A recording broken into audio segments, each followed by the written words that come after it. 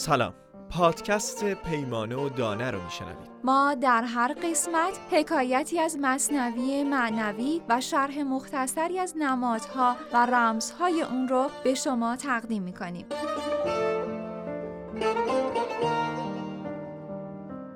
داستان نخجیران و شیر، دفتر اول از بیت 900. در یک چراگاه سرسبز و خرم که حیوانات شکاری بسیاری در آن میزیستند، شیر قرانی آسایش را از آنان سلب کرده بود. شیر هر روز در پی شکار آنان بود و آن مرغزار باصفا برایشان جهنم شده بود. حیوانات با هم مشورت کردند که چطور میتوان از شر مزاحمت‌های شیر در امان بود. هر کس نظری ابراز کرد تا اینکه تصمیم گرفتند نزد شیر بروند. چند نماینده حضور شیر رسیدند و گفتند: شاها، این حمله تو و گریز ما هم تو را خسته می کند و هم باعث ترس و هراس ما می شود. از این پس تو در صید ما نباش و ما هر روز از بین خود یکی را به قید قرعه انتخاب می کنیم و برای غذای تو می فرستیم. با این کار هم تو خسته نمی شوی و همین چراگاه برای ما محل آسایش و امن می شود. شیر این پیشنهاد را پذیرفت، ولی بین او و نخجیران یعنی حیوانات شکاری بحثی طولانی درباره مسئله جبر و اختیار در گرفت. همچنین در این زمینه که کوشش و تلاش برای کسب رزق و روزی لازم است یا اینکه باید به خدا توکل کرد و خود او روزی را به مخلوقات خود میرساند. نخجیران معتقد بودند که موجودات عالم برای رزق و روزی خود باید فقط به خدا توکل کنند و به او ایمان مطلق داشته باشند.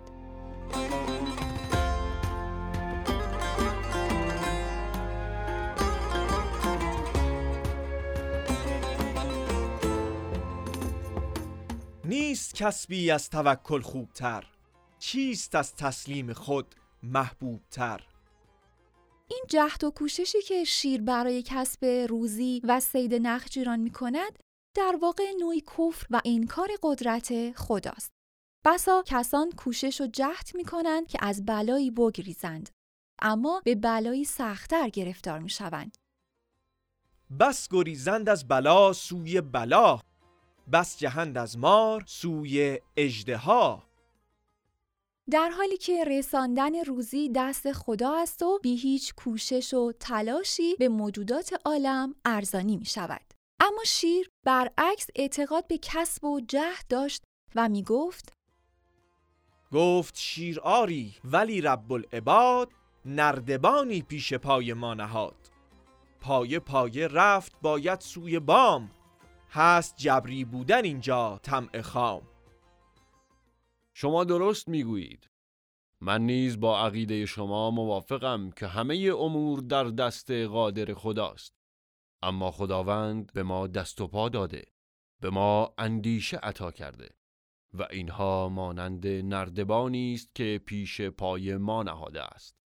ما باید پله پله این نردبان را بالا برویم.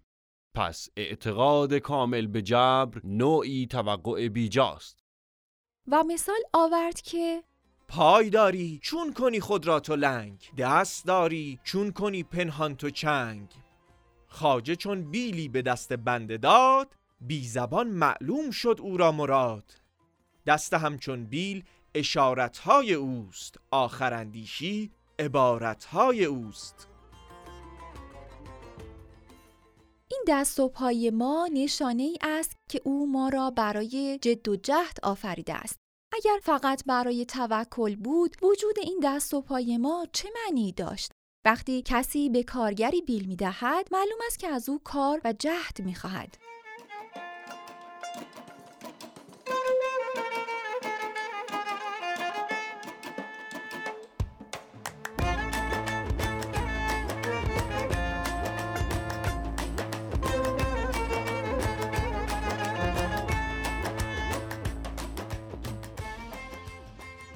سرانجام نخجیران در مقابل استدلال شیر کوتاه آمدند و قرار گذاشتند که غذای شیر را هر روز خودشان تامین کنند. پس هر روز از طریق قرعه یکی از حیوانات را نزد شیر می‌فرستادند. قرعه به نام هر یک که میافتاد بدون هیچ تأخیری مثل یک یوز پلنگ به سرعت به سوی شیر میدوید و خود را به او میرساند. این روال چند وقتی ادامه داشت تا اینکه قرعه به نام خرگوش افتاد. اما خرگوش بنای ناسازگاری گذاشت. نافرمانی کرد و گفت: تا کی باید جور و ستم شیر را تحمل کنیم؟ نخجیران از این کار خرگوش به شدت به هراس افتادند. زیرا نقض عهد کردن با شیر می توانست عاقبت ناخوشی برایشان داشته باشد. این بود که به اعتراض به او گفتند: ای ستیزه جو، ما تاکنون صدها همانند تو را فدا کرده ایم. حالا که نوبت توست سر ناسازگاری و نقض عهد داری؟ تا شیر نرنجیده زود خود را به او برسان. خرگوش گفت: اگر به من فرصت دهید می توانم شما را از شر او راحت کنم. من خدعه‌ای درباره او به کار خواهم بست و با این ترفند شما و فرزندان شما را از این جبار ظالم نجات خواهم داد. نخجیران هراسان از بدقولی به شیر به خرگوش تاختند و گفتند: قوم گفتندش که ای خر، گوش دار، خیش را اندازه خرگوش دار. هین چه لاف است این که از تو بهتران در نیاوردند اندر خاطران. تو با این خردی و کوچکی به انجام کاری لاف میزنی که به فکر از تو بزرگتر و هوشمندتر نرسیده است. خرگوش فهمید که آنان به خاطر جثه کوچک او موافقت نمی کنند. پس گفت: به کوچکی اندامم نگاه نکنید. من حیله‌ای به کار خواهم برد که با آن بزرگتر و نیرومندتر از شیر نیز هلاک خواهد شد. نخجیران پرسیدند: نقشه و حیله تو چیست؟ خرگوش گفت: رازداری حکم می کند که این را عیان نکنم. فقط شما به من اعتماد کنید. سرانجام بر اثر اصرار خرگوش، نخجیران با هراس فراوان موافقت کردند و خرگوش به سوی شیر روان شد. اما عمدن رسیدن به او را به تأخیر انداخت. این تأخیر 1 ساعتی طول کشید. از آن طرف شیر غضبناک با پنجه‌های خود خاک را می‌کند و می‌غرید و با خود می‌گفت: چرا من خام این احمق‌ها شدم؟ چطور اینها با گفتار چرب و نرم خود مرا فریفتند؟ اما خرگوش هیچ عجله‌ای برای رسیدن نداشت. در راه نقشه خود را بازبینی می‌کرد و همه جوانب کار را می‌سنجید. شیر در آتش خشم می‌سوخت که دید خرگوش دارد از دور می‌آید. شیر اندر آتش و در خشم و شور، دید کان خرگوش می آید ز دور. می دود بی دهشت و گستاخ او، خشمگین و تند و تیز و ترش رو. خرگوش که ظاهراً خشمگین می‌نمود، تند و تیز به سوی شیر می‌دوید. گویی کسی او را تعقیب می‌کند. هنوز به شیر نرسیده بود که فریاد شیر را شنید که می‌گفت: چون رسید او بیشتر نزدیک صف، بانگ برزد شیر های ای ناخلف. من که گاوان را ز هم بدریدم، من که گوش پیل نر مالیدم. نیم خرگوشی که باشد کو چنین، امر ما را افکند اندر زمین. تو خرگوش حقیر چگونه جرأت کردی از من که گاوان و پیلان نر را از هم دریده ام و گوشمالی داده ام فرمان نبری؟ اما خرگوش که پیشبینی همه چیز را کرده بود، ظاهراً هراسان با صدای ناله مانند گفت: ای پادشاه، به من ناتوان امان بده. عفو خدایگونه‌ات را شامل حال این ضعیف کن. گفت خرگوش: الامان، عذریم هست، گر دهد عفو خداوندی دست. شیر غرید که: چه عذری داری؟ آیا نزد پادشاهان این موقع می آیند؟ عذر احمقانه تو بدتر از گناه است. مگر من خرم که می خواهی مرا فریب بدهی؟ گفت: چه عذری قصور ابلهان، کین زمان آیند در پیش شهان. عذرته خرگوش از دانش تهیست، من چه خرگوشم که در گوشم نهی. خرگوش دوباره بنای استغاثه و التماس را گذاشت. در نهایت کوچکی گفت: ای پادشاه، عذر ستم دیده‌ای مثل مرا فقط گوش کن. من میدانم مانند خس و خاشاکی هستم در مقابل دریای وجود تو. اما دریا هم خس و خاشاک را بر روی خود می نهد تا به ساحل برساند. توجه به عرایض من از دریای کرم تو کسر نخواهد کرد. بحر کو آبی به هر جو می دهد، هر خسی را بر سر و رو می نهد. کم نخواهد گشت دریا زین کرم، از کرم دریا نگردد بیش و کم. شیر که به تدریج در دام تملق و چاپلوسی خرگوش گرفتار شده بود، در نهایت کبر و غرور گفت دارم من کرم بر جای خود، جامه هر کس برم بالای خود. من در موقع خود کرم و بخشش بی‌نظیری دارم، اما متناسب با موقعیت هر کس کرم خود را عطا می کنم. خرگوش داستان دروغین خود را آغاز کرد و گفت از روی لطف به عرایضم توجه بفرمایید. من صبح زود با خرگوشی دیگر به سوی شما می آمدم. این خرگوش را نخجیران برای طعام شما فرستاده بودند. اما سر راه ما شیری ظاهر شد و به من و رفیقم حمله کرد. به او گفتم که ما بنده و غلام کوچک شاهنشاه هستیم. ما را رها کن وگرنه گرفتار قهر او خواهی شد. آن شیر با بیشرمی پاسخ داد شاهنشاه کیست؟ چطور جرأت می‌کنی پیش من نام هر ناکسی را بیاوری؟ اگر از نزد من فرار کنید، هم تو و هم شاهنشاه تو را خواهم درید. گفت شاهنشه که باشد؟ شرم دار، پیش من تو یاد هر ناکس میار. هم تو را و هم شهت را بردرم، گر تو با یارت بگردید از درم. هرچه اصرار کردم که ما را رها کند نپذیرفت. التماس و لابه ما ثمری نبخشید. فقط قبول کرد که رفیقم را نزد خود نگاه دارد و مرا برای خبر آوردن به شما شاهنشاه بزرگمان آزاد کند. خرگوش بعد از اینکه با این بیان غرور شکن حکایت دروغین خود را تعریف کرد، شروع به تعریف از خرگوشی پرداخت که ادعا می‌کرد برای شیر آورده بود و گفت خرگوشی که برای شما می آوردم از نظر چاقی 3 برابر من بود و گوشت بسیار لطیف و خوبی داشت. یارم از زفتی 3 چندان بود که من، هم به لطف و هم به خوبی هم به تن. حالا پس از تحریک غرور و طمع شیر وقت تهدید رسیده بود. این است که گفت از وظیفه بعد از این امید بر، حق همی گوید تو را والحق مر. گر وظیفه بایدت ره پاک کن، هین بیا و دفع آن بیباک کن.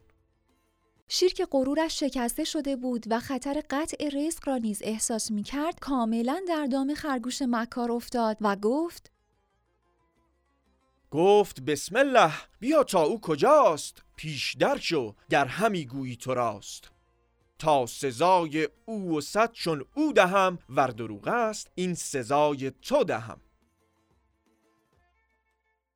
آنگاه خرگوش به پیش افتاد و شیر در پس او به سوی شیر موهوم روان شدند. خرگوش او را به طرف چاهی می برد که از پیش نشان کرده بود.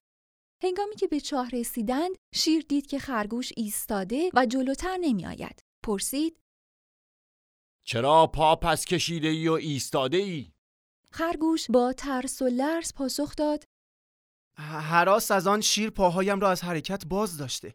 رنگ و رویم را مگر نمی بینی که مانند زر زرد شده و خبر از حال درونی من می دهد؟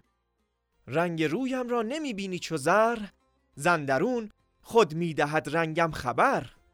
شیر غرید و گفت به جای این همه وراجی علت این هراس را بگو تا ببینم چرا این چنین ترسیده ای. خرگوش چاه را نشان داد و گفت آن شیر در این چاه ساکن است، اما من جرأت نزدیک شدن به چاه را ندارم. اگر مرا در آغوش خود بگیری احساس ایمنی خواهم کرد و از آنجا او را نشانت خواهم داد. شیر او را بغل کرد و به درون چاه نگریست. آب چاه که بسیار زلال و مانند آینه بود، عکس آنها را نشان می‌داد. شیر در چاه دید که شیری خرگوش فربه‌ای را در آغوش گرفته است. بر او تردیدی نماند که گفتار خرگوش راست است.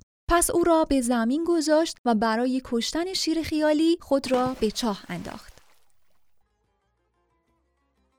شیر عکس خویش دید از آب تفت، شکل شیری در برش خرگوش زفت. چون که خصم خویش را در آب دید، مرو را بگذشت و اندر چه جهید. وقتی خرگوش از کشته شدن شیر مطمئن شد، نفسی به راحتی کشید. دست زنان و پای کوبان به سوی نخجیران دوید تا این خبر مسرت بخش را به آنان بدهد.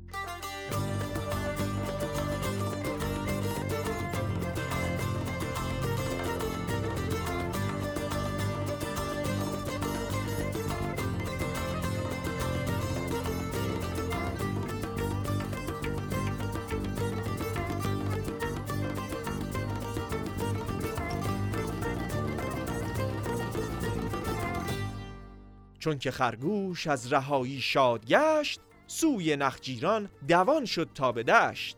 شیر را چون دید در چه کشته زار، چرخ میزد شادمان تا مرغزار. دست میزد چون رهید از دست مرگ، سبز و رقصان در هوا چون شاخ و برگ. وقتی به آنها رسید، شادمانه فریاد زد: مژده مژده ای گروه عیش ساز، کان سگ دوزخ به دوزخ رفت باز. مژده مژده کان عدو جانها، کند قهر خالقش دندانها. آنکه از پنجه بسی سرها بکوفت، همچو خس جارو به مرگش هم بروفت. نخجیران که از مدتها پیش گرفتار پنجه شیر بودند، شاد و خندان و ذوق کنان او را مانند شمعی در میان گرفتند و ستایش کردند. حلقه کردندو چو شمعی در میان، سجده کردندش همه صحراییان. تو فرشته آسمانی یا پری، نی تو عزراییل شیران نری. هرچه هستی جان ما قربان توست، دست بردی دست و بازویت درست. راند حق این آب را در جوی تو، آفرین بر دست و بر بازوی تو. و از او خواستند این ماجرای رهایی بخش را تعریف کند. خرگوش گفت: بدون عنایت‌های پروردگار انجام این کار بزرگ ممکن نبود. قوتم بخشید و دل را نور داد، نور دل مردست و پا را زور داد. ای شهان کشتیم ما خصم برون، ماند خصمی زوبتر در اندرون. کشتن این کار عقل و هوش نیست، شیر باطن سخره خرگوش نیست. شیر را خرگوش در زندان نشاند، ننگ شیری کوز خرگوشی بماند. نفس خرگوشت به صحرا در چرا، تو به قعر این چه چون و چرا.